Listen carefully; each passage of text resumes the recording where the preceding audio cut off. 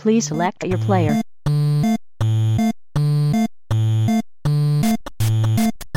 New player Tim has joined the game. A wild Dave emerges. Ben rolls a d20, but only gets one. Australia's greatest podcast, said no person ever.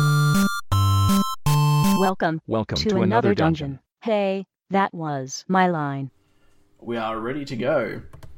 Hello, everybody, and welcome to episode 40 of the Another Dungeon podcast. Joining me this week is Dave. Hello. And Ben. Hello. Oh, now bloody upstaged me on the hellos. I had to. he always upstages. We're actually streaming this episode as well.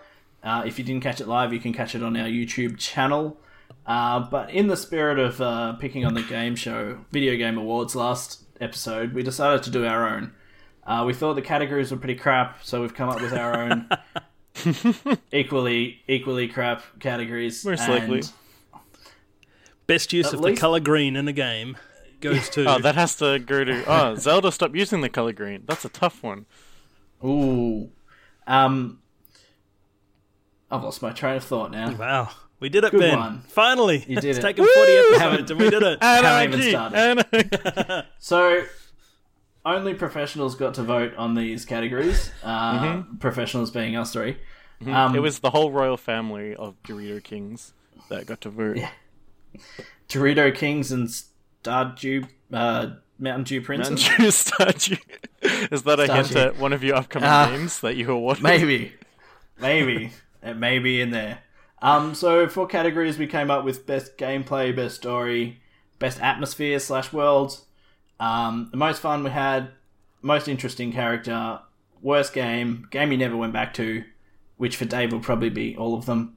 Best multiplayer, worst sequel, and best new mechanic / gameplay element. And then we'll do a game of the year as well. So, starting at the beginning, best gameplay.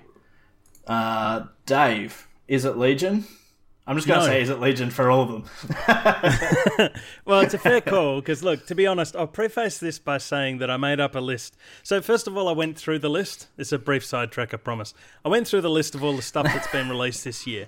And once I filtered out all the remakes, HD remakes, games being re-released on another console, like Heavy Rain coming out on PS4 and stuff, it was a pretty short list. But unfortunately, my games that I wanted to play is as long as my list of games I did play. So I didn't play very many video games this year.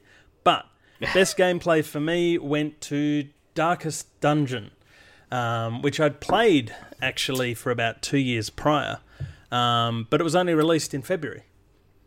So it was on early access for a while, wasn't it? Yeah, and it actually evolved release. Quite a lot. Like there was a lot of community feedback on that game. And the end result was... I mean, it's still essentially the same core game, but I think I was speaking with Ben Sherry on the other podcast about this at around the time of the launch, and by the time it came out, we were both kind of a bit burnt out after playing 2 years of the same stuff. Yeah. Revised and revised and revised. It's like, here you go, you can play the full game now. And you're like, eh. I think that kind of happened with Starbound, but I think they changed it enough, and I didn't burn myself out enough that it was still good to go back to this year. Yeah. Well, see, I actually went back to it in about September. I went back and played through it all again, and it was just really amazing. I loved the way that they did the RPG, the way they presented the game. Statistic heavy. It had some pretty good mechanics too of fear and fear and stress. So as you went through certain situations, your characters became stressed, and there were two things I really liked. One was that stress mechanic. So when you went back to the town, you could actually pay money and let you send you guys off to the brothel or the pub or all these sorts of places to reduce their stress, depending on what type of person they were. Or you could just let them die or take new heroes. You actually play that game as sort of this guy at the town that's just recruiting, passing through heroes and sending them off on quests to get stuff for you. So you're kind of like the adventurer pimp. Yeah, and it added a really nice mechanic, I thought, and made for great gameplay because you were building up your characters, but at the same time, my video's gone all campfire.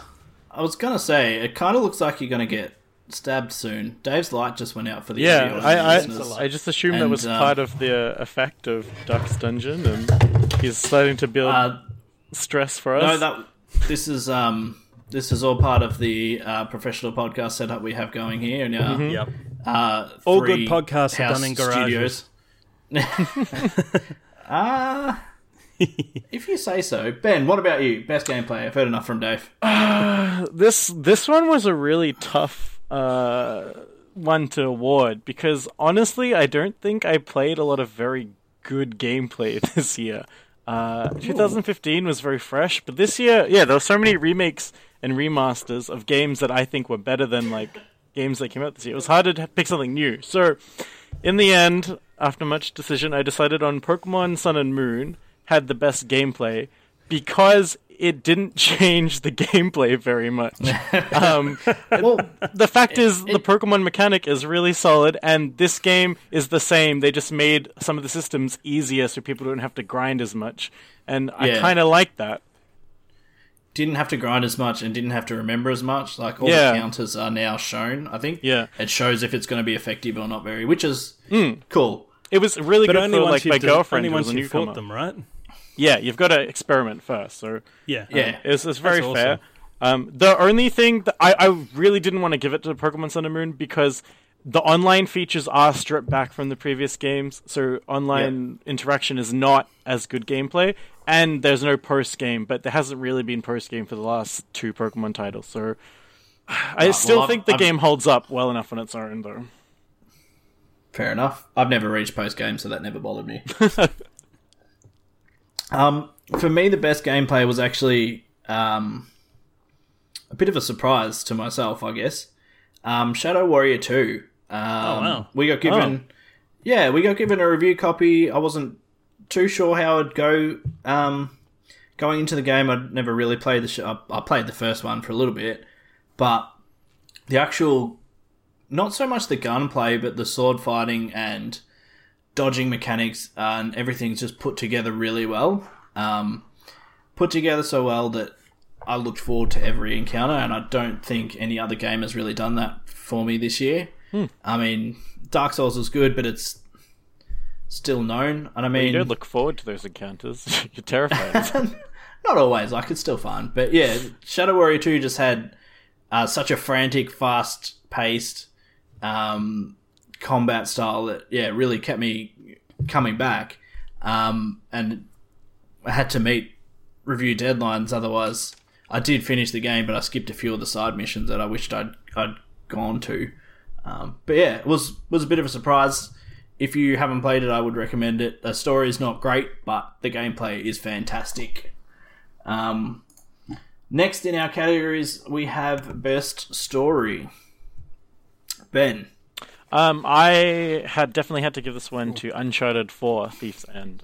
No other game had as mature a story that fleshed out the world so visually, that had such developed characters that were very realistic, but still had the high fantasy of finding an ancient pirate city. It told an emotional tale of 2 brothers.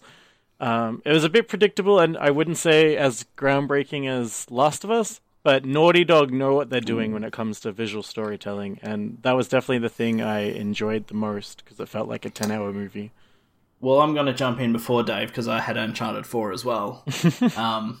Looking through the list of games that I played this year, no stories really jumped out as being fantastic. Yeah. The Uncharted stories are pretty decent. They do a good job of building mystery. I jumped in at 2, which I think ended in a bit of supernatural as well as, The first 3 have stuff. an element of supernatural. This 4th one, they went pretty grounded. Yeah, but nevertheless, it was still a pretty good story, so... Dave. Legion. Okay, I didn't play Uncharted 4. That's on my list of things I wanted to play, but to be honest, I was a bit put off by number 3, so I wasn't in a huge rush to play that one. But for me, it was Firewatch. Yeah. And this was a You tough one dirty between. hipster. Hey, You dirty hipster. no, I loved uncovering the story, and I love when they turn stuff on its head. Like, your character in it isn't a particularly likable character. And even if you're making, with all the decisions you make throughout the game and the way it unfolds at the end, it was just a very interesting way of telling a story. The story wasn't particularly deep or massive, but all the subtext and the stuff that goes on and the way it unfolds, it was really cleverly told, and it evoked an emotion in me that I don't normally get from stories. Oh, it's good. So that's why it won story for me. It was a tough choice between story and atmosphere, actually. I know I can pick the same for both, but anyway. Yeah, look, we didn't set any rules about picking the same games. Technically, Dave could have picked Legion for everything if he really wanted to, but Oh, can I? I'll tell you that. I'll tell you that Legion. now. It's too late. So that leads us on to best atmosphere. I had best game world. Game world atmosphere. It all The comes world together. that you liked visiting. So I'll go first. I picked Watch Dogs 2. Really? Not only because it's what I've been playing recently, but because the world feels Is it put the together memes? pretty well. Do you like seeing memes everywhere? I just can't get enough of memes. Hot, fresh memes. Freshest, dankest memes. Zestiest. The world reacts well to you, and like I said on the other podcast before, it gives you enough tools to mess around with the world, and people react. It's not perfect, it's not glitch free, it doesn't have to be though.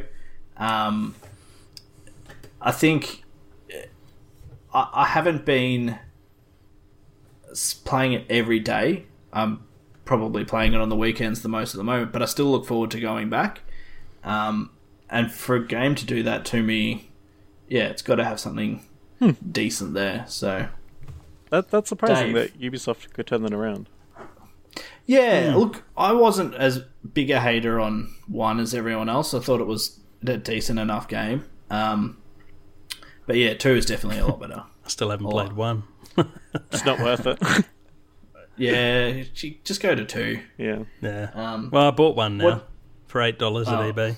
But Yeah. it's interesting you picked that, because after hearing you talk about Watch Dogs the other day and the discussion we were having earlier today about what makes for a game's world or atmosphere, and you were very much focused on the feeling that you got of being part of the world by interacting with NPCs and all that sort of stuff. Whereas for me, so my pick is Legion, followed very closely by Final Fantasy 15, which I haven't played a whole heap of, which is why I didn't leave it in there. Probably why you picked it. Well, no, for world building. Anyway, so Legion, one of the things I love about Legion, they've designed the world well so that you can get around easily. They've put in a beautiful story. Well, it's not a beautiful story, but it's an engaging story. And one of the real draw cards with WoW for me is that lore and the story and everything that goes on if you pay attention to the quests and the raids and the dungeons and all that sort of stuff. They just put it all together really, really well. And running around, I actually found myself pausing to look at the scenery, which I don't often do in games. I do it in Guild Wars 2 all the time because most of that game's beautiful. But World of Warcraft, a lot of it is just massive open bits of Colored polygons. snow, grass. So you can or actually desert. tell the different scenes from each other in Legion. Oh, They've man, added graphics to the, WoW, have they? The different areas, it's like every single piece has been individually crafted. That's cool. It's really beautiful, running through all the different areas, and when you get to... so it's well laid out. You can go to any sort of area which adds to it as well. In the previous expansions, you had to start at sort of one end and move your way from area to area as you leveled up. In this one, when you go to an area, the monsters are leveled to whatever level you're at. So you can go to any area at the start, and everything's sort of set up from a hub, so it doesn't take very long to get to anywhere either. Which means that you can explore more of it faster. And once you reach the level cap, you open up a whole new city that's just... It's amazing. I just got there and I was looking around thinking, wow, this is just a beautiful, beautiful game. You know, and walking around to check out the scenery, I thought that's a pretty good reason to make me pick it for best world. What about you, Ben? I was captivated by the beautiful artistry of Paper Mario Color Splash. Paper Mario franchise I've always really loved, but this game really went all out on the paper visuals. Everything in the game is made from like paper craft. There's some beautiful terrain and locations you go to. You go on this beautiful sunset train. You go to a haunted mansion and throw a tea party for ghosts. You go to this beautiful poison lake. Isn't that a bit hazardous if everyone's made out of paper? Well, yeah, that's kind of the thing. They really played into the paper effect. So one of the levels, there's a giant realistic fan, one of the few objects that's not made out of paper, and it's blowing the whole level around, and you see enemies like Koopas fly past as they're being blown away, and all the paper background is flapping in the wind, and they do a lot of really fun stuff. There are Shy Guys, and if they fall in the water, they'll get all soggy, and their like color will be running, and they'll look creepy. It just had a really beautiful world, and whilst I had issues with the level design being quite linear for low levels, they were beautiful to explore, and I just really had a lot of fun walking around there. You got to color stuff in as you found the color stars. So at one point, this giant desert that you think is a desert when you color it in is actually a giant hole.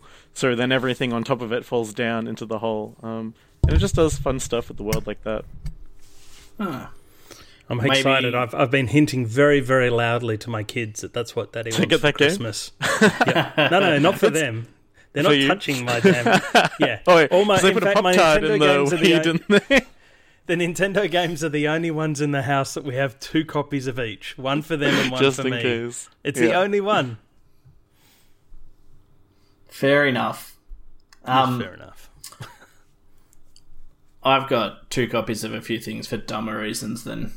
Well, there's only one of you for starters. Yeah, exactly. So the next category is the most fun you had in a game. I guess it can be measured in different ways. Yeah, this one's very subjective. Look, a lot of them are subjective. I picked Stardew Valley for mine. Damn it. Yeah, Another clash. That's what I picked too. I spent months after launch playing that, probably nearly every day, if not every day. I'm a fan of the Harvest Moon series and the Rune Factory series. And Stardew does such a good job of, I guess, bringing what people love about those games and making it their own a bit. And it's something that they've continued to develop. I haven't gone back since the last few updates where they've added new starting areas and a few new different options. But I'm very much looking forward to jumping back into it when they eventually have multiplayer. I'm holding out for multiplayer. I haven't really got far into it yet because of multiplayer. Yeah, it's just a fantastic farming sim game. I don't get into the relationship with the townspeople side of things. Apparently I play the game wrong. But there's more than enough fun to be had doing all the other stuff, so... But Dave, I guess we know what yours is. Yeah, well, that's what makes it fun, though. Like, I remember when I was playing, I was working on, building up my relationship with people and building up my farm and collecting this, that, and the other. And in the same amount of time that had passed, you were already, you dug way deep in the mine because you were doing a lot of mining. I think I'd reached the bottom of the mine. Yeah, because that's what I hit. And then it was winter, and you realised that you're in a bit of trouble with your crops because it's a bit harder to do all that stuff in winter. But so you've got the town people, you've got gathering stuff, you've got sword fighting, you've got digging through the mine. You've got unlocking all the extra bits. There's that community centre which gives you little challenges. It's got all the right stuff and the perfect level of accessibility where you can sort of go for the OCD and you never get to that point. Like with World of Warcraft, there's you look through the achievements, and go I can do that. I'm never ever gonna do that unless I'm absolutely hardcore. I never have that with Stardew. Everything feels like it's attainable. And everything's attainable if you wait. Yeah, but it was the same thing. I fired it up. I enjoyed it a bit. I enjoyed it a bit more. Before long, that was about all I was playing. Yeah. And for about 3 or 4 months, I just had an absolute blast with that game. Ben, did you pick Stardew Valley as well? Not yet, because like I said, I'm holding out for the multiplayer. I feel like I need to have someone entertain me while I pick corn. So instead... I decided that after all, I had the most fun this year with Kirby Planet Robobot. Robot. Robobot. There's an extra bow in this. Robobot. Robobot. Is the bow in Kirby? Is it Kirby? Kirby. Yeah. Kirby. This is a game I powered through quite quickly and haven't really gone back too much. But if you've played this one or the predecessor, the two 3DS Kirby games, they're just some of the best Kirby games in the series. They're just a solid, old-school platformer. It's challenging enough without ever getting too challenging. It's really fun because you get a wide range of fun power-ups you can transform into. And this one had a cool robot mech suit that you could slightly customize and use cool abilities in different ways. And it was just pleasant, fun, old-school platforming, beautiful atmosphere. Cool bosses. Does the mech suit suck people up too? Yeah, it copies abilities, and then it turns into a different kind of robot depending on what ability it copies. So like one of them's like a boombox, and it can like shoot music and do different things, which is pretty neat. And it's got like buzzsaw arms and kill people with the power of music. Yeah, Kirby's always cool. quirky, guilty pleasure game, and so Kirby Planet Robobot was really fun. What were the two predecessors you mentioned? So there's been two Kirby 3DS games, Kirby Planet Robobot and Kirby Triple Deluxe. Okay. Both those are played kind of the same engine, that. the same game. The one before that, would that be the Mass Attack? Or I think The so. last Where one you I had remember is where you were broken Woolly World, into wasn't little it? Kirby's and you were dragging Mass around on the Attack. touchpad. Yeah, that was the last Kirby I played. Yeah, I'm a bit behind on Kirby as well. Yeah, I recommend the 3DS ones. They're just very, very simple mechanics, but very effective mechanics. Cool. I would have to dig out my 3DS.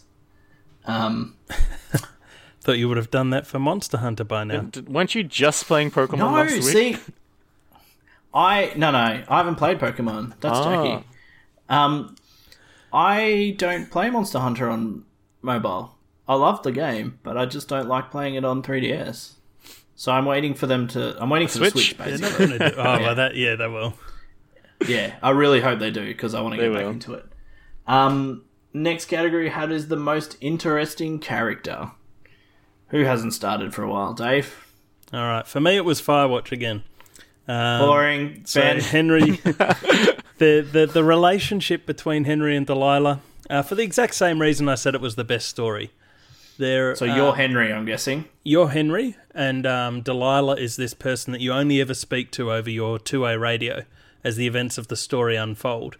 So Henry's in the situation, basically his wife's got a terminal illness and she's degrading, so she's gone back to her family in Australia and he's sort of gone to get away from it all and gone out to take a Firewatch station. So he's an employee. Yeah. Hey? He actually works at the station.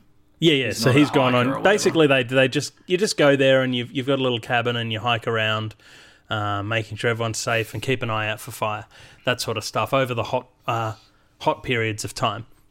But the whole game is basically about you building up as events unfold. Because obviously, if all you were doing were looking out over forest, it'd be a pretty boring game. But as events unfold, your relationship with Delilah grows. And the way she acts towards you changes as you progress through the story. Won't spoil the ending, but yeah, I thought they were extremely interesting and different characters. Different to the norm. Different to each other. Ben, what about you? I'm going to give it to a little fellow that I've become very good friends with in the small time of Yanni! this game. Not Yanni. Not that lifeless discount sack boy. I'm giving it to Trico, the goofy griffin dog from Last Guardian. What makes Trico so interesting is his AI. They really went out of their way to make this AI very believable and act like a pet and an animal who you can only communicate with in part. You can give him basic orders only once you've bonded enough with him as a friend, and he won't always respond to them. He's very much distracted by the environment, by other objects that take priority, and sometimes just his own personality and behavior. He'll run off and look at something, or he'll just behave in very animal ways. So it creates an interesting dynamic with the player, because often he's your only source of platforming, and you're climbing up him to get to a location, but you kind of have to wrestle with him to get somewhere, which can be frustrating, and I would understand if a lot of players got frustrated with that. But considering that's the direct intention of the game design, to be a kind of a frustrating animal, and it behaves so well like that, I think it's really ingenious. And when you do achieve a task with him, it feels even more rewarding, because you really have to work with him and try and read his visual cues and animations and take care of him. When a spear gets thrown in him, you have to pull out the spear and rub him and calm him down. And it's a really neat mechanic. I really enjoy that is how you AI is cure getting dogs. advanced. Yeah, definitely. You just pull the spear right out, you yank it out. To be fair, you're a 10-year-old boy, so I don't expect him to know a lot about maintaining a griffin. So, is it clever programming or bad AI? Oh, it's definitely very good AI. You sure it's intentional? Yeah, it's stuff like when you pick up a barrel of his food supply, this mysterious glowing liquid, he'll track you, like his eyes change and he'll track you with the food. And if you hold the food too long, he'll just peck straight at you and knock you down and try and get to the food. Or you can get his attention and you can throw the food and he'll like snap the food out of the air with his beak, and he can like catch That you is if you fall amazing. from a ledge, and it's just really neat. It really feels like I'm really training this giant goofy griffin. Right. Well, that's a more positive spin than what I've heard from other people that have played the game. So I was looking at my list of games that I've played this year, and I've been staring at it for a long time, and to be honest, I can't actually say there was a most interesting character for me this year. Is that because you're not an interesting character? Probably. Ooh. I've played a lot of games, and I can remember the main protagonists or enemies or whatever from a lot of them, but none of them stand out as being really characters that I cared or got invested in. So my most interesting character this year is me. I am the most interesting video game character this year. Did you at least play a game where you got to customize an avatar and you can make that claim? Stardew Valley. Stardew Valley. Okay, there you go. And Dark There you Souls go. 3. Yeah. World All of of them. Warcraft. All of them. I did play that this year, actually, yeah. Yeah, vanilla content from like 12 years Yeah. ago. What about From a Real billion Girl years ago. from Guild Wars 2? Guild Wars 2 is an old Real game Grill. too. Yeah, that's Real an old Girl. game. Real Grill. Real Grill, get it right. So next up we have the worst game. This was Ben's idea, just so you know. Now, worst is a subjective term as well. Nah, it's sometimes All of them are subjective. You can't say subjective before No, each no. one. It's like Only, When it comes to worst game, there was one objective choice of this year. well, mine's not the obvious one because I have it for another category. Oh. So my worst game, I had it split and then we made another category. So I'm going to say the worst game overall was Far Cry Primal. Oh, really? yeah. Yeah, it was Oh, just so you boring. didn't read his review then, Ben? I see how it is. I only read your reviews, Dave. I don't even know if I did. I didn't do a review because I haven't finished the game. Or maybe you Was just that- talked about it on the podcast then. I probably have. It was that uninteresting. The character you play as is uninteresting. Your tribe are a bunch of pansies and you're trying to help them be the strongest tribe ever. For some reason, I got... I can't see why they didn't get you to write the blurb on the back of the box, Tim. I got one of, if not the most powerful animal, like right at the start of the game. I don't know wow. if it was deliberate or accident, but I've been riding a Sabertooth for ages. And it's just... It's kind of like a bad port of Far Cry 4.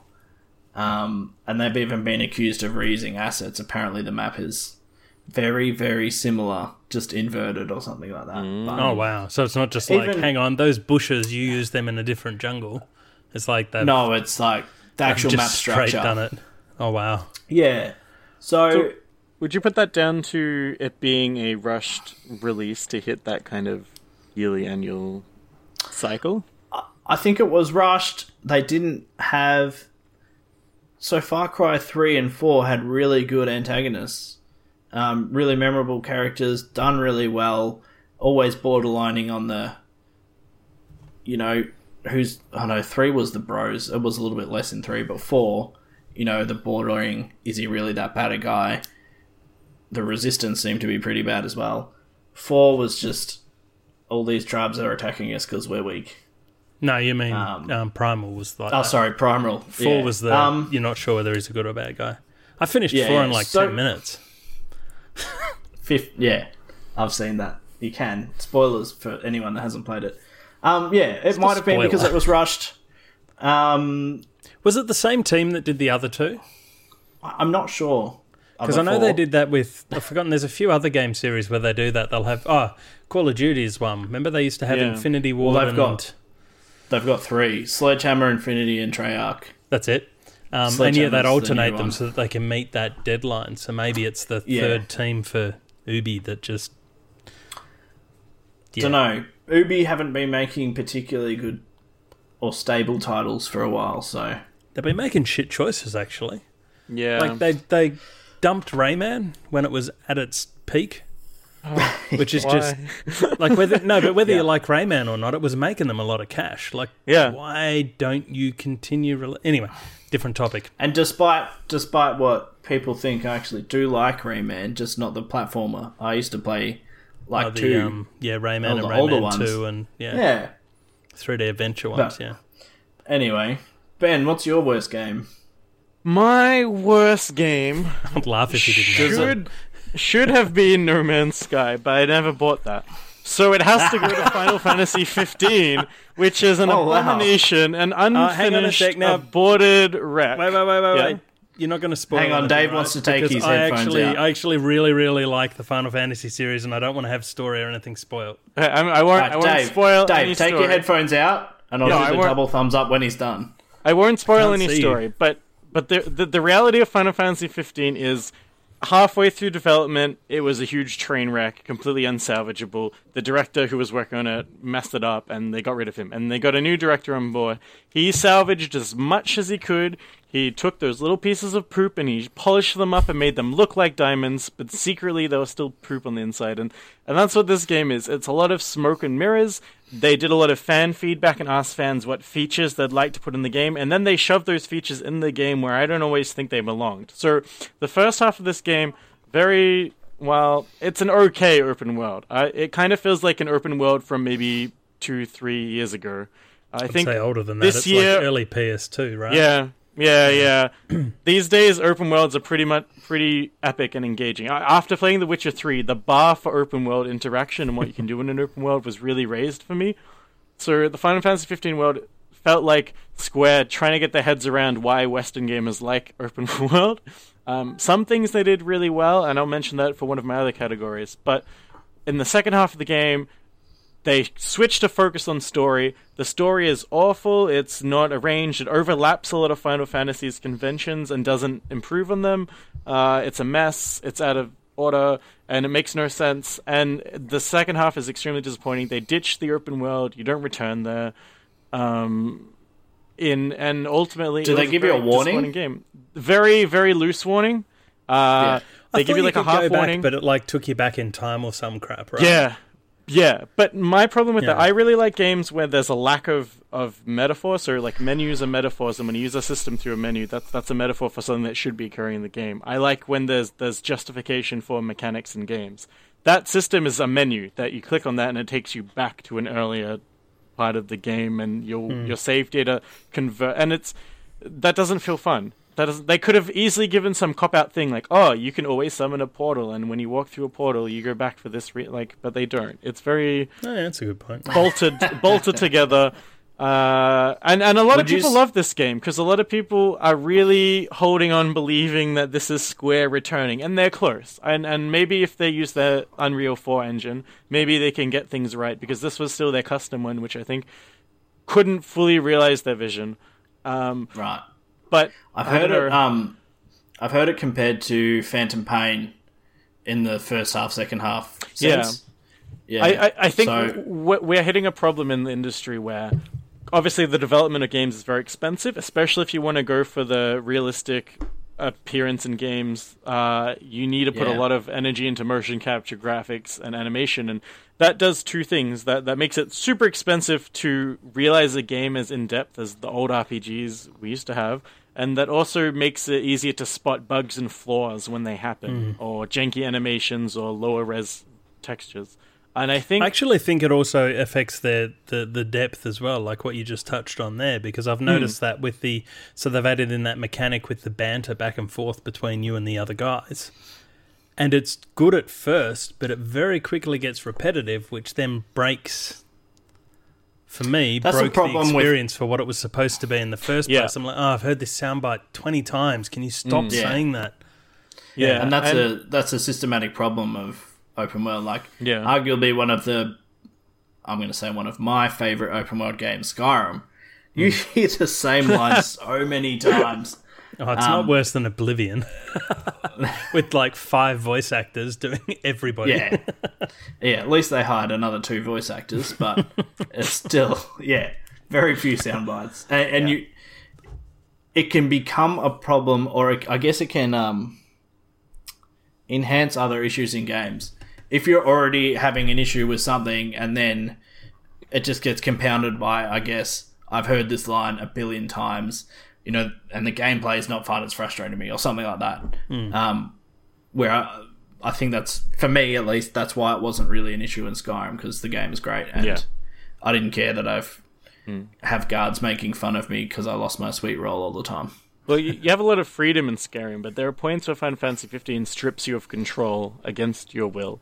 Because it's marketed as an open world and you play open world segments, you want that control, but it doesn't always want to hand over the control. And I think Square needs to sit down and decide, do we want to be a traditional style JRPG where we have a very controlled narrative, or do we want to let the player have input into the story? Because I don't think you can have both. I think you have to give up one if you want to go for the open world. Is pushing your car when it runs out of fuel fun? Well, I never ran out of fuel because I did. Apparently, you can call a tow truck. Good driver. So you can pay Gil to get it back. Well, that was one of. Look, Final Fantasy 15 isn't my worst game. I am enjoying it. I've played about 10-15 hours so far, but it's those little mechanics that are a novelty but get in the way of gameplay. Having to drive to locations, not being able to easily see where fuel stops are on the map. When you go in a chocobo race, after it finishes, there's no option to restart the race. After it finishes, you have to wait for the dialogue, the loading screen, go back, go through the same start dialogue, make a choice. You go to stop at a hotel, you've got to... every action, even menu actions, just take so long. And I just feel... The one thing I've felt the whole time I've been playing it, I'm really enjoying it. I'm enjoying the world. I'm enjoying the story, etc., etc. But all the time I'm playing it, I'm thinking, you guys are Square Enix. Camera controls for 3D games were perfected a long time ago. There's no excuse for shitty camera controls in an action game. Open world has been perfected since... What's the first one? Probably Assassin's Creed 2-ish sort of era, But the point is... I'm not going to get in this discussion. People have got a set expected standard, and they've already experimented with all this crap and found out what works and what doesn't. And Square Enix feel like they're all the way back at that early stage. They tried reinventing. But maybe it's a Japanese thing, because another game I played this year was Knights of Azure, which felt exactly the same. The out-of-game elements were very Japanese, but they just didn't... They felt clunky. And that's what I feel with 15 anyway. Back to Dave's worst game. Well, speaking of Japanese games, actually it's a remake, so I'm not sure I can really put this in. You can say remakes. All right. It was a game that Greg got me to review for the site. Sorry, Greg. It's called Death Smiles. So it's a bullet cell game. Yeah. And they revamped it up with modern 3D graphics and all this sort of bullshit. And the modern 3D graphics looked like they were from... the mid-90s. Shit, Warcraft 1 had better 3D graphics than this one did. And it had lots of features. You could play all the different arcade modes and, you could play the new format or you could play the original graphics and stuff. But it was just a shit game. It was a shit port. It had shit menus. Is it because you're not a fan of bullet hell though, or no? But I am a fan aside? of bullet hell to a certain extent. I haven't played many side scroller bullet hells, which is what that one was. So I am a fan. I'm not as big a fan of it as Greg is, and I think he's a fan of that particular type. I didn't know there was different types. To be honest, Was it one of the waifu bullet hells where like you unlock? Yeah, every single one is anime like space princesses. If you dodge yeah, the everything bullets. was Is that your Krieger's motivation? wife. Ooh. Yeah. So it looked all right, but well, no, it didn't look all right. It looked shit. It could have been a lot better, but they just, I don't know, it just missed a lot. And I thought for a port, it felt like Cave just cashing in on an old classic for people who are fans of it and giving them a half-assed port that they already had 20 times before. That's the danger of remasters.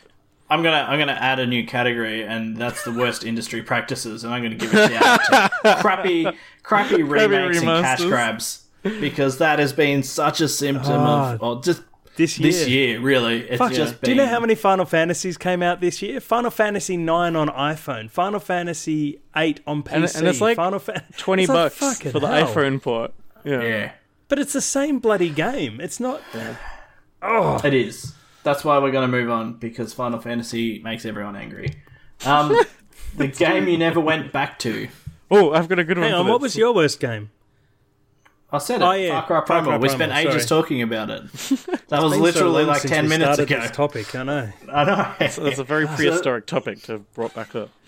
I'm going to get this. Oh, Ben.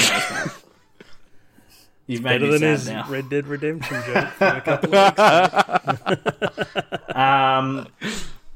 I'm going to get this out of the way.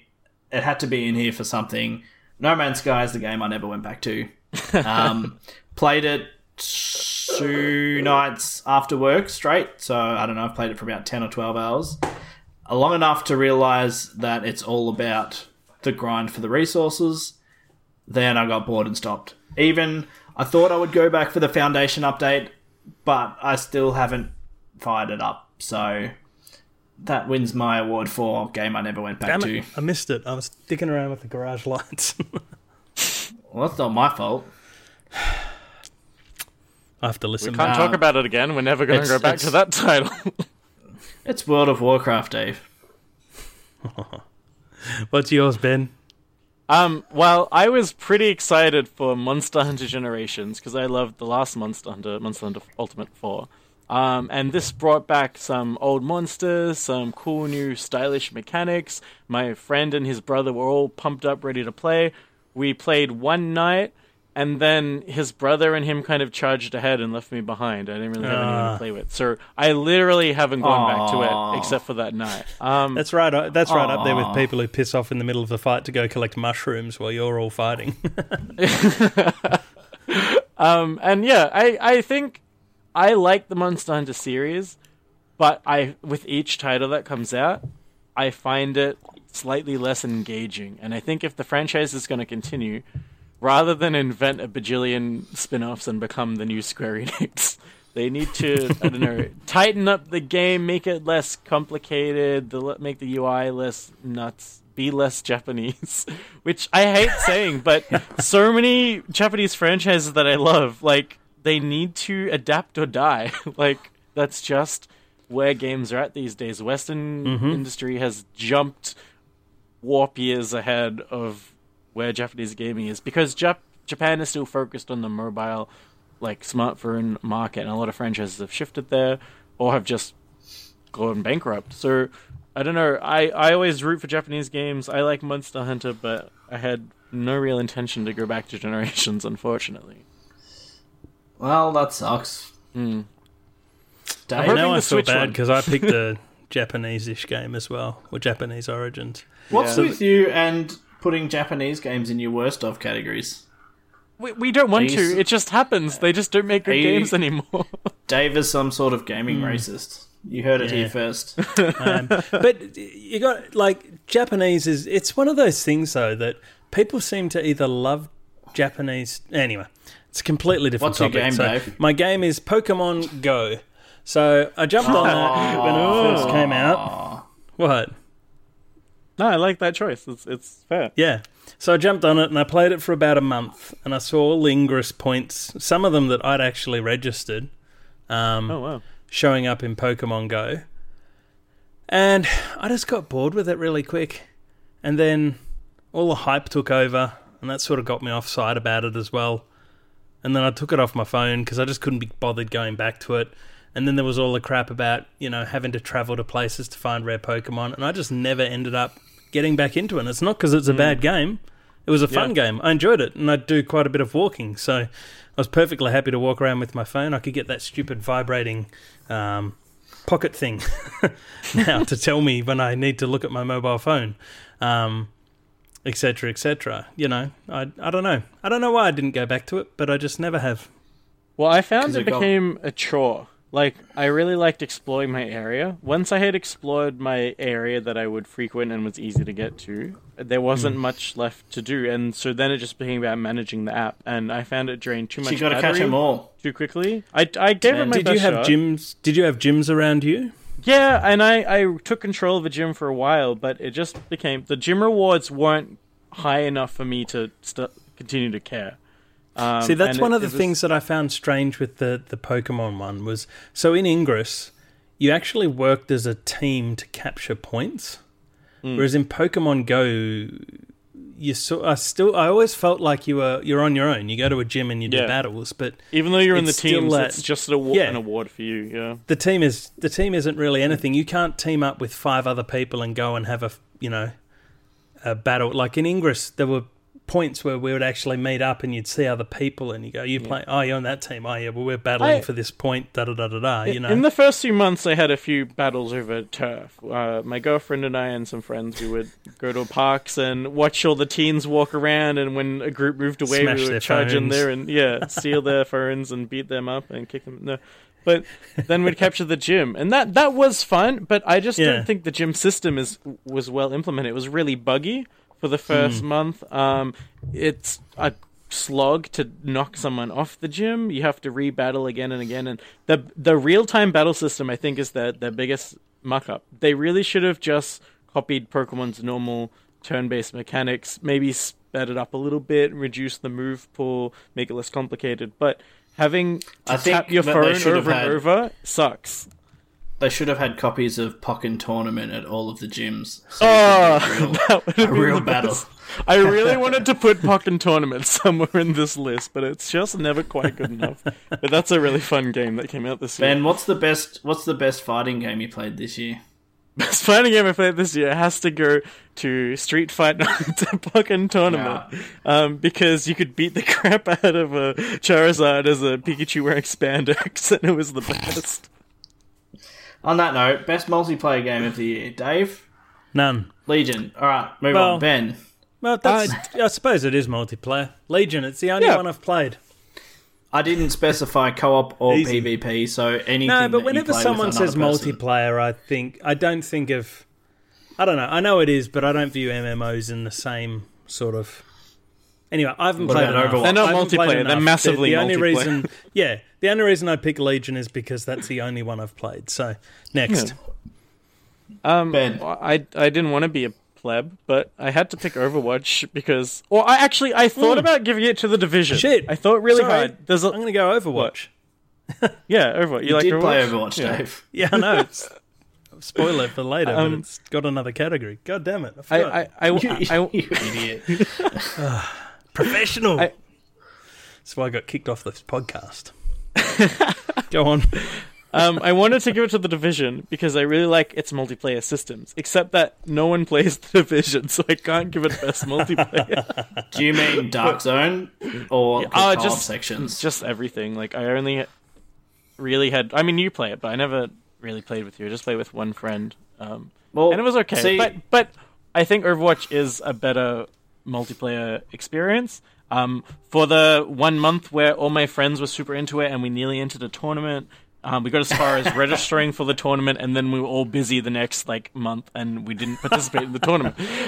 For that time, we were really into it. We were learning all the characters. We were really enjoying it, and it built a really good... When you needed 6 people, you needed a full team to get the most out of it. But when you had a full team, it was so much fun just chatting and communicating. I like arena shooters are back and borrowing some elements of MOBAs without the horrible elements of MOBAs. And I like this over like the Call of Duty style multiplayer. I like being able to. It's not move really around MOBA-esque though. No, but it's MOBA in the sense of like team and you push to objectives. I guess it's more. Well, then Team Fortress 2 is a MOBA if you go by that standard. It's just a class-based shooter. Yeah, it's a class-based shooter. I like arena shooters being able to move around and use interesting abilities that aren't necessary. It's not about the kill to death ratio. It's about countering other characters and stuff. I think that's a lot more fun and fair. Yeah, look, that's what a lot of people have said is you don't have to be good at shooters to get enjoyment out of Overwatch. Yeah. But you do have to if you don't want to end up a salty bastard that's mad at the world. Well, if that's your goal in life, go for it. My best multiplayer game is probably no surprise. It's playing in the background if you're watching the stream. It's Battlefield 1. It's well refined. I think the maps are laid out quite good. There's not enough maps. There's definitely a cut down in the weapon selection over Battlefield 4. Each class seems to have about 4 weapons with 3 variants on those weapons. And there's a long slog between unlocking everything. So you go from class rank 0 to 3, you've unlocked 90% of everything, and then you've got to get to level 10 before you unlock the last gun for your class, which is a bit weird, but they've gone back to more... the classes haven't changed that much. I think there's been a little bit more balancing between... Like Assault used to be the healer, but now there's a specific medic class. There's not really an engineer anymore. They've played with the classes a little bit, but it's just a good, fun game. I don't think they could they could screw it up. They did with Hardline, so I'm not going to say that the Battlefield series will head backwards. But but you and Andy loved Hardline. It was okay. That being crap was the only thing you two have ever agreed on. Probably. It's the game that I find myself going back to whenever I want to play an online shooter. Worst sequel / remake. Because someone didn't like just sequel. This is a category I guess I put in for a very specific reason. I just wanted to say that I hated Dead Rising 4. It is... That makes me so sad. So, Ben used the word abortion before, and I think that is what Dead Rising 4 is. It is the easiest, stripped-down version of Dead Rising that's ever been. They focused on the one thing that's never been a cornerstone of the series, and that's the story. That's Frank. They've taken away any sense of urgency with taking away the time limits. They've given you 3 separate inventories, so you don't really have to manage what you're carrying that much. It's just... I guess I was really enjoying it for the first few hours. And then I realised there's not much outside of the main missions. So you'll run around and there'll be encounters where you can save survivors. Or take out an enemy outpost or whatever. But they seem to be in the same spots. And they're not interesting. You only come across the encounter when you come within proximity. You know, there's no calls over the radio anymore saying this survivor's in trouble and, you know, you've got to rush to get them and try and save them. But that was key to sort of driving you to go and do stuff. Like in the middle of doing something, you'd go, oh shit, I better run over and... Yeah. Yeah. There's a lot of keys to the game that they've taken away. And there's no escorting anymore. You just save someone and they go, oh, thanks. Drop a weapon and piss off. And they can literally die next to you and it doesn't matter. Game you got the weapon, dude. Like, yeah, it's just horrible.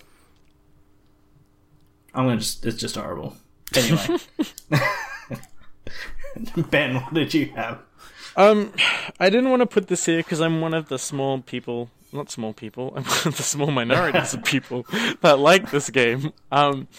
And that was Star Fox Zero, I think, was disappointing. I actually like the gameplay. I think you have to think of it differently to a normal game. It's kind of like piloting a remote control car, and the fun is in learning those controls rather than those controls being intuitive out of the box. But that aside, the reason it was really disappointing is because it's just exactly the same story as Star Fox 64, but they slightly altered different routes and tweaked some parts. I heard of the that. story. It's like a major remake, but it's not labeled as a remake, really, is it? Given how much of a dead time there was between the last Star Fox game and this one, and how pathetic the last one was, Assault, which no one ever played because it was awful. Never heard of it. And then the one before that was 64 was the last one.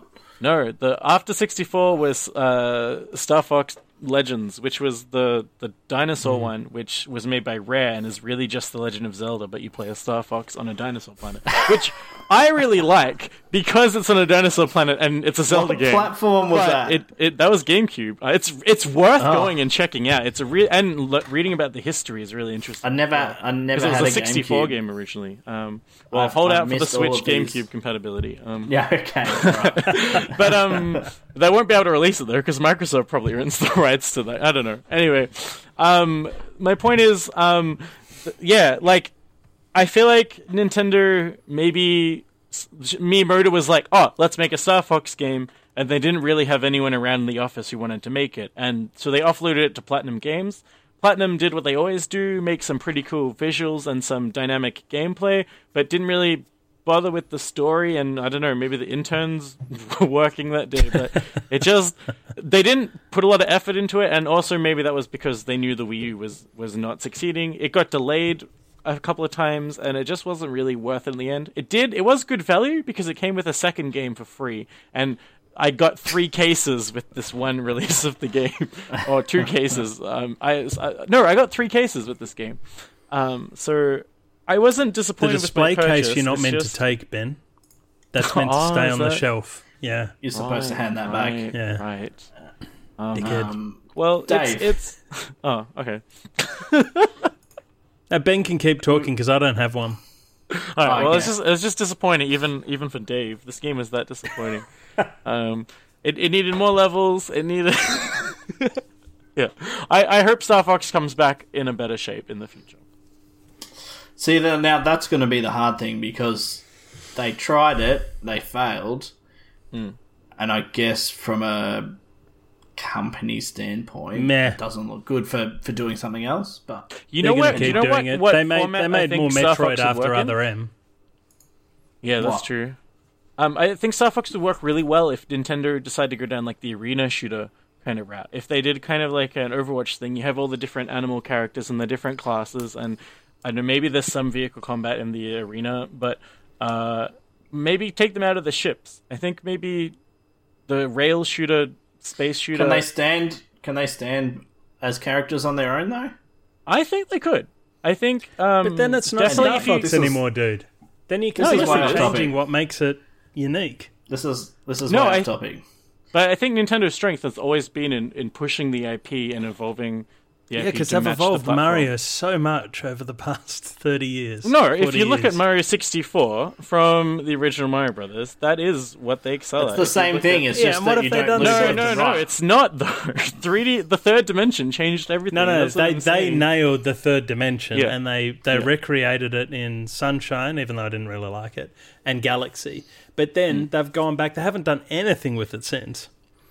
That's one of their franchises. Zelda was another one. Zelda's one that Ocarina they, of Time. They keep did it well. pushing.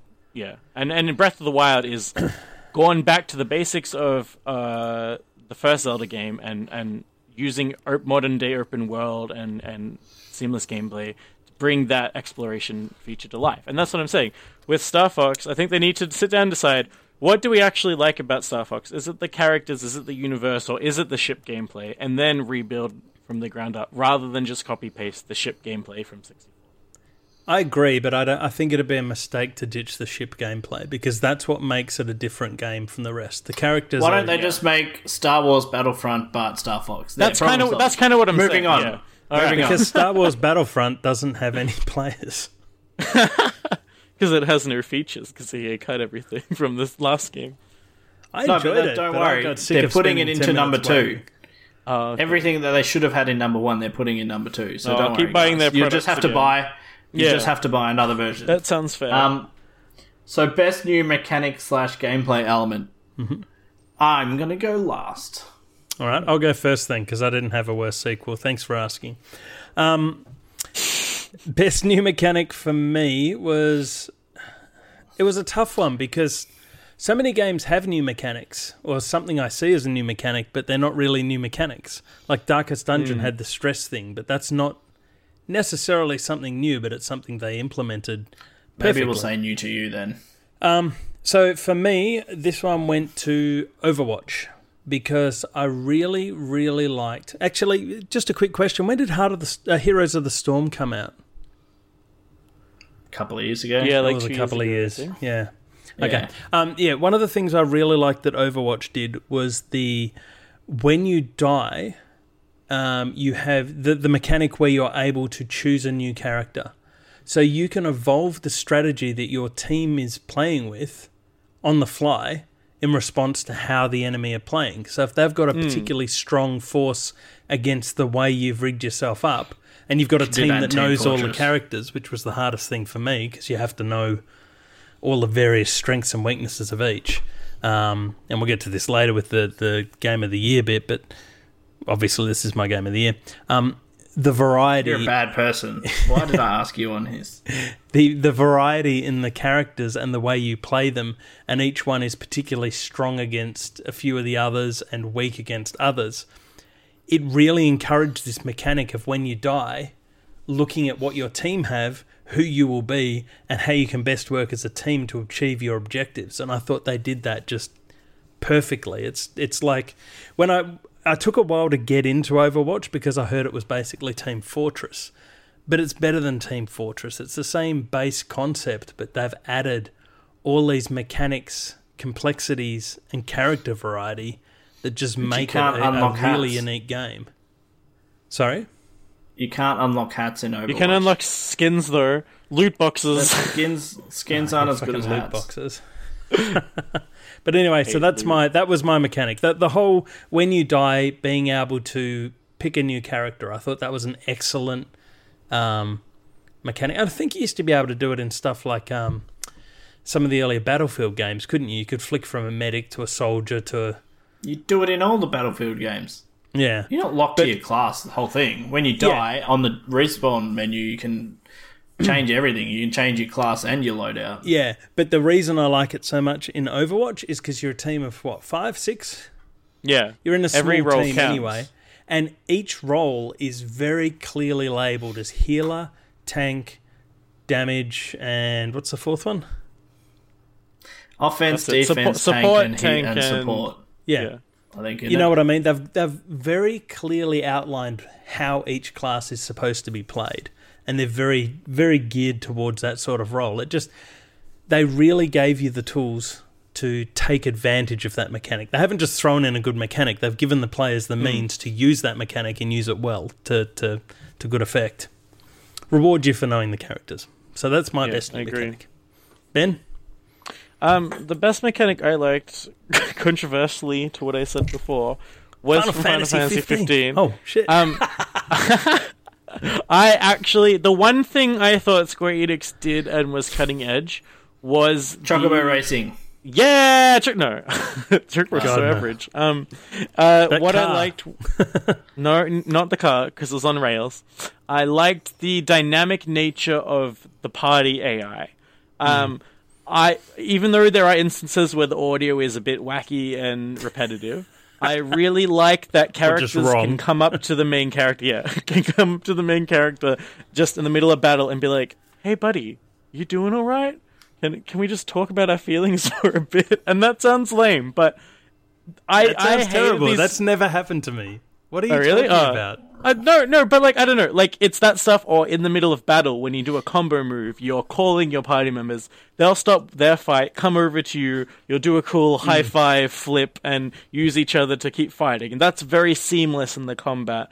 They'll call out to each other. I like the way that Prompto takes photos at the end of battle without your prompting, despite his name.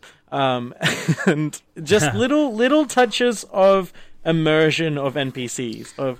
We're at a stage of gaming where we can start to use it in ways that are unconventional and are outside of the box. And I'd really like to see more games that focus on a tight party of characters you move around with, where the AI is really interacting with you in the environment.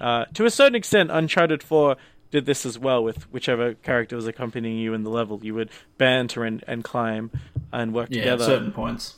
Yeah, and I think it's not my favorite thing. I think I prefer games where you work cooperatively with another player.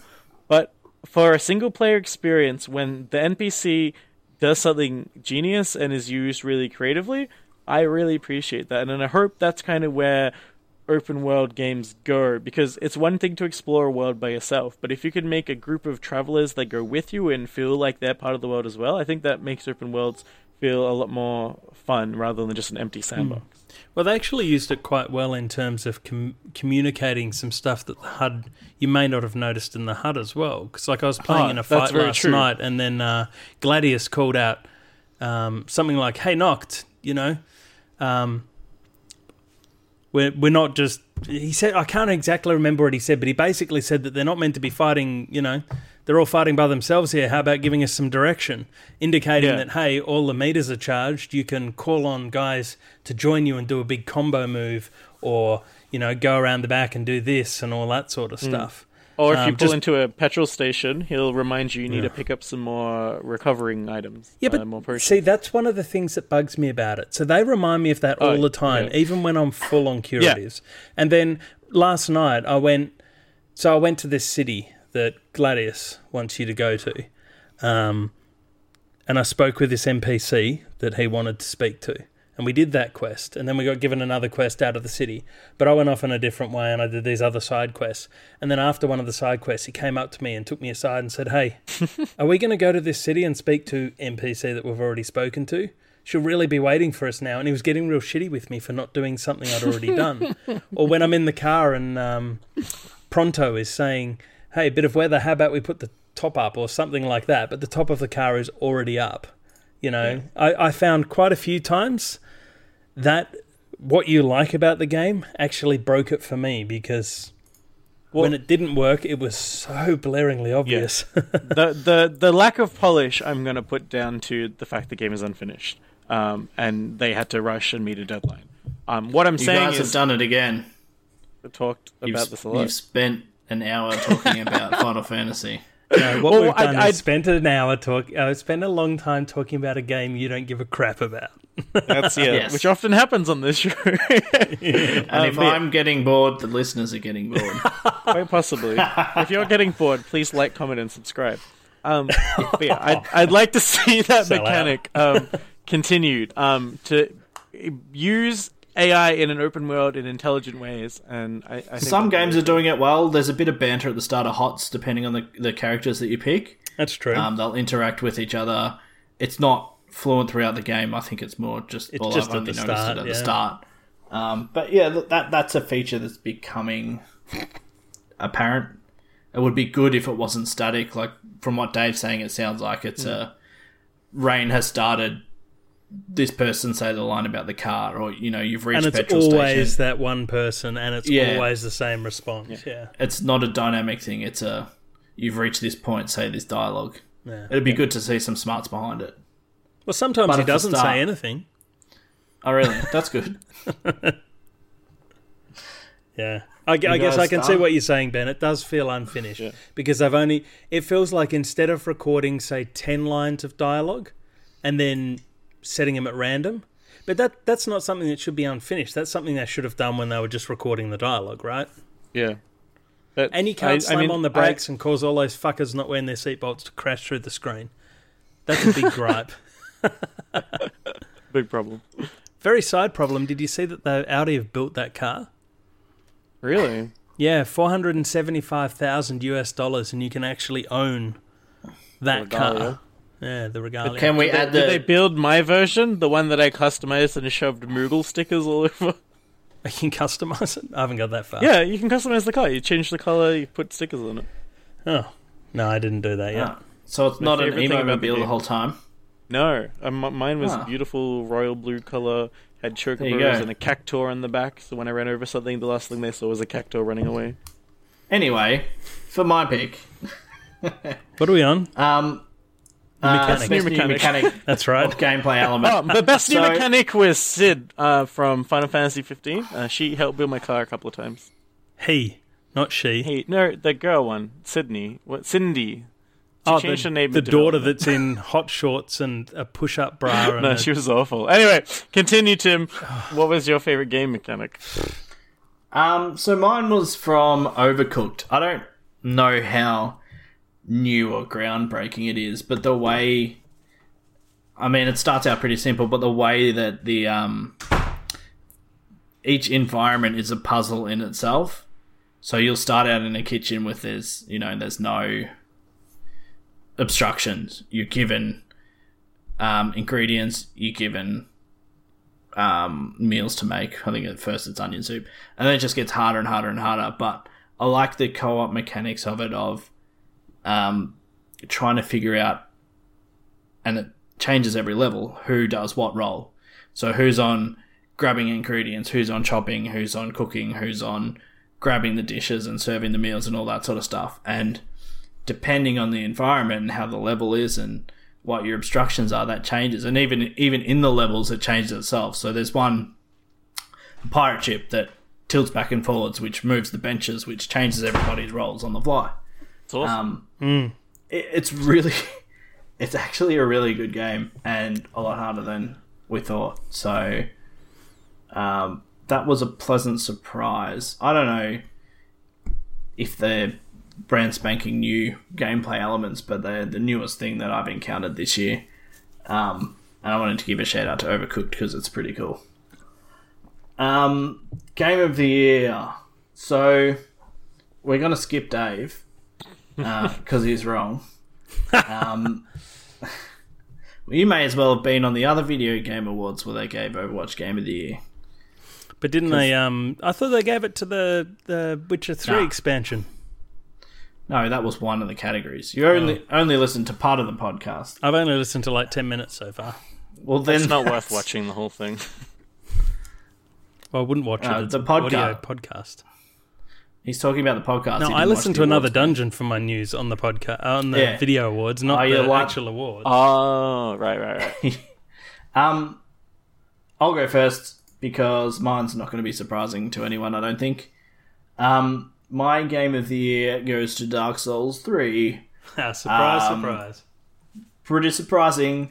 Not that it's got, that much different to the other Dark Souls games. I guess it's a game that I keep going back to. I've finished a couple times. I keep making new characters and trying different things. That's just because you've got I'm- the Let's Play video. No, I've even created more characters outside of that, just to try different styles. I'm not one to usually go back and replay games, so for a game to make me even want to play it a second time is pretty good fair effort. So, for me personally, Dark Souls 3, and the longer it's been out, the more lore videos get made, so the more of the story I actually understand. It is a bit like that, isn't it? I found that with 2. I found more out about the story externally than I did actually. And actually, it's the same with World of Warcraft. I'm finding more by reading the novels than I am by the shithouse way they... Oh, all right, Dark Souls isn't shithouse, but World of Warcraft is shithouse in the way it tells the story. Yeah. So everything is technically available in-game if you connect the dots and read every item description and pay attention to what's where in a level. You can kind of put pieces of the story together that way, and that's all the guys on the lore videos do, really, but they do a good job of it. So Well, just before 3 came out, the director was like, I'll give you like $10,000 if you can tell me the story in the right order. Yeah, good storytelling. Reward someone who can figure out the story you're trying to tell. Dickhead. Ben, what was your game of the year? My game of the year, I think I have to give it to Uncharted 4, Thief's End. Oh, wow. I think Okay. the only it was flaw gonna I be think it has Pokemon is for that sure. it's too short. No, this is not my favorite Pokemon, unfortunately, because of its lack of post game.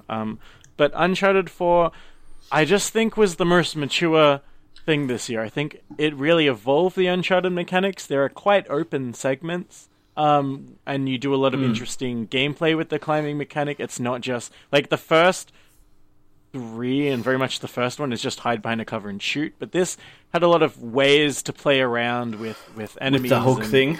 Yeah, the hook thing, and it was simple but effective. And it's the storytelling, the lush environments, like the trees and foliage. At one point, I was on this little island up a Gallagher thing, and it was beautiful just sailing around. And yeah, I really feel like it was the only game that tried this year.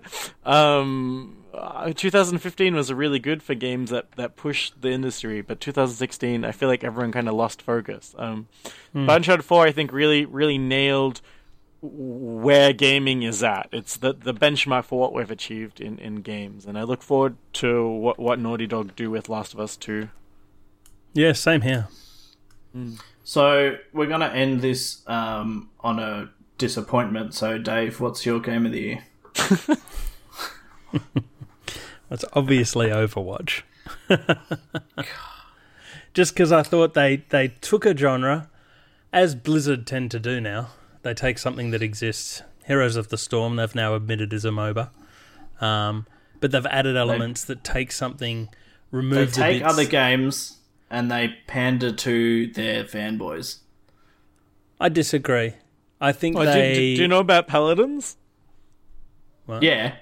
Paladins is in production before Overwatch, and they're all lined up to be the first of this kind of MOBA arena shooter thing. And then Blizzard announced Overwatch. The Paladin crew were like, oh crap, now no one's going to play our game.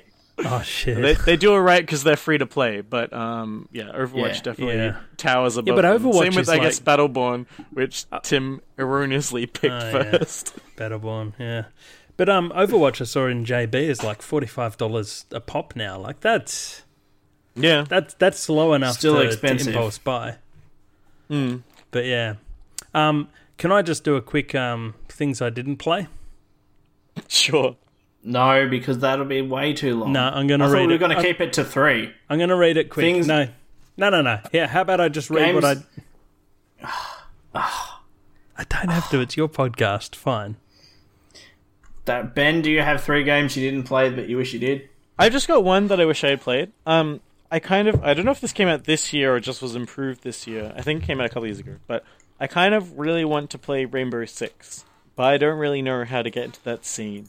Or have enough people to play it with. Yeah, the new one. I hear that it's been improved to a point where it's quite good multiplayer. And I'm curious to playing that mechanic, but I just don't know enough people that play it. I play it. Well, maybe I'll think about getting the starter pack or something. It is good. I don't know. I feel like it would be better at like a LAN kind of environment, and I don't know. Yeah, teamwork is important in it, and if you're not on a team of people that talk, which is generally the case, it's not as good. So you just have one. Only one regret for the year. The only other game I want to play so I can know for sure how bad it is the Metroid Freedom Federation Force. But I didn't even have the heart to buy that out of pity. It was so missed the mark of what the fans love about Metroid, and especially after Other M was very disappointing. I loved Other M. And it was one of my favorite second-party Nintendo companies that made that, and I thought they had done excellent work because they had done Luigi's Mansion 2, and they had done the crazy Mario Soccer game that's really a wrestling game that got reskinned into a soccer game. That I love. Striker's Charge. Yeah, how good is that game? I love that game so much. My games that I wish I'd played this year, Attack on Titan. I was a bit skeptical, but I've watched some gameplay on it. It actually looks pretty good. Pretty close-ish, I guess, to what the anime is. Planet Coaster. I really liked Roller Coaster Tycoon 3 back in the day. Planet Coaster looks like a pretty good continuation, I don't know, whatever you want to call it, game in the same genre. So I'm keen to pick that up, hopefully in sales over Christmas. The only other one, Doom. For some reason I skipped over Doom, and it doesn't seem to have done as well as they were hoping, because I see it on sale a faded lot away. now. Oh, I hear Yeah. people love that one. Yeah. I don't know. I think complaints. Bethesda just dropped the ball on the promo, to be honest. I don't know what it is. Because the hype died out before it was released, about a few months before. Okay. It just died out, and then it sort of snuck in, and then it was out, and people were like, oh yeah, Doom came out, except for a few people that were dead keen on it, you know? Yeah. I think there were complaints about the multiplayer being too Halo-esque or COD-esque, but... I didn't even know it had multiplayer. Yeah, It has does. multiplayer. Alright, if you want to tune out, Dave is going to go through his really long list of games that he wished he'd played. I'm still going to be shorter than you bastards. Nobody blames you.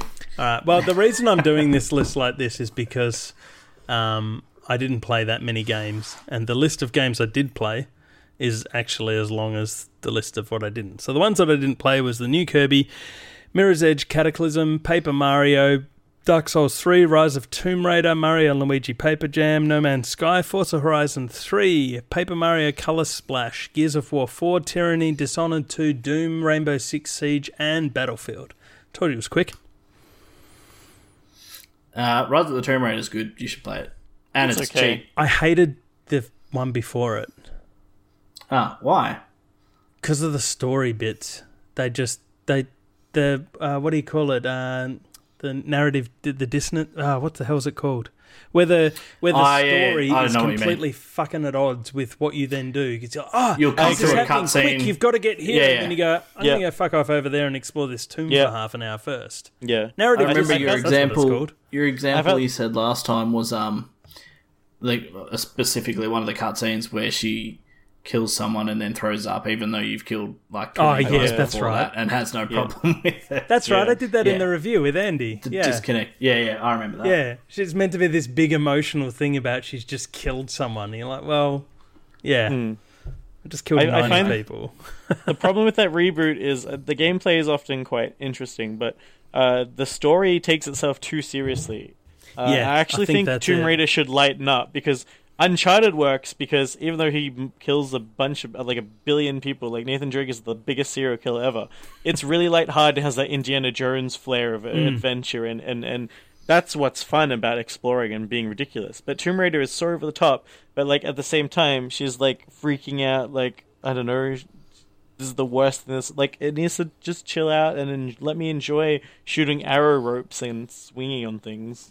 So they've got it back to front in games like in TV shows like Mad Men and Breaking Bad and shows like not Indiana Jones, but as you said with Uncharted, Young Indiana Jones. with River Phoenix. Oh no, it was some other dude. Anyway, with those shows, they make a likable bad guy. So they're doing horrible things, but at the same time, they're a likable character. Whereas in Tomb Raider, they're doing horrible things, but they're trying to make the character be this relatable, This young, down to earth, attractive Mary Sue girl that's misunderstood, and it doesn't. Yeah, work. exactly. And Anyway, we're thank you for Anyway, I still listening wanna play to the the. Yes, you should. It's good. I enjoyed it. Thank you go for with your listening intro. to I the won't last interrupt you again. promise. podcast of 2016. We've had a pretty good year. We It's enjoyed been doing fun. it. It's been fun. Dave's abandoned us, but that's okay. We moved on. We rebuilt. we and we got are- funnier. We got funnier by the day. We are a Podbros exclusive. We are on Wooshka. We are at Another Dungeon on Twitter. We are anotherdungeon.com for news, reviews, podcasts, other stuff. We are anotherdungeon.com/YouTube to get a redirect to our YouTube page, because we still don't have a direct link for some reason. Because Google are we are wankers. Because Google are wankers. You heard it here first. Fact. Facebook.com/anotherdungeon. Podcast at anotherdungeon.com. What's that? That's an email address, Tim. Don't become one of these motherfuckers that rings me up and go, oh, is that with any spaces? Drives me nuts. How do you spell podcast? Is it the normal way? Mm-hmm. How will they know which podcast they're emailing? Yours or mine? Trust me, I don't get that much email. I can't sort out one. It's so hard. It's so hard to filter. Anyway, thank you guys. We'll be taking a short break over Christmas. There'll be dribs and drabs of content as I decide if I want to record myself playing games over the holidays or not. But yeah, thank you for the year, and join us again in 2017. When we'll be back with Nintendo Switch news! Oh yeah, 13th. There's a launch thing, isn't there? Yeah, that's when we'll be back, most likely, because they'll force us back. Yeah, there'll be a special episode. This is my second Christmas. Thanks for listening, the everyone. disappointing Christmas. Where you realise none of the promises are met. Unfortunately, the Wii U will not be available at launch. See you, everybody. Bye-bye.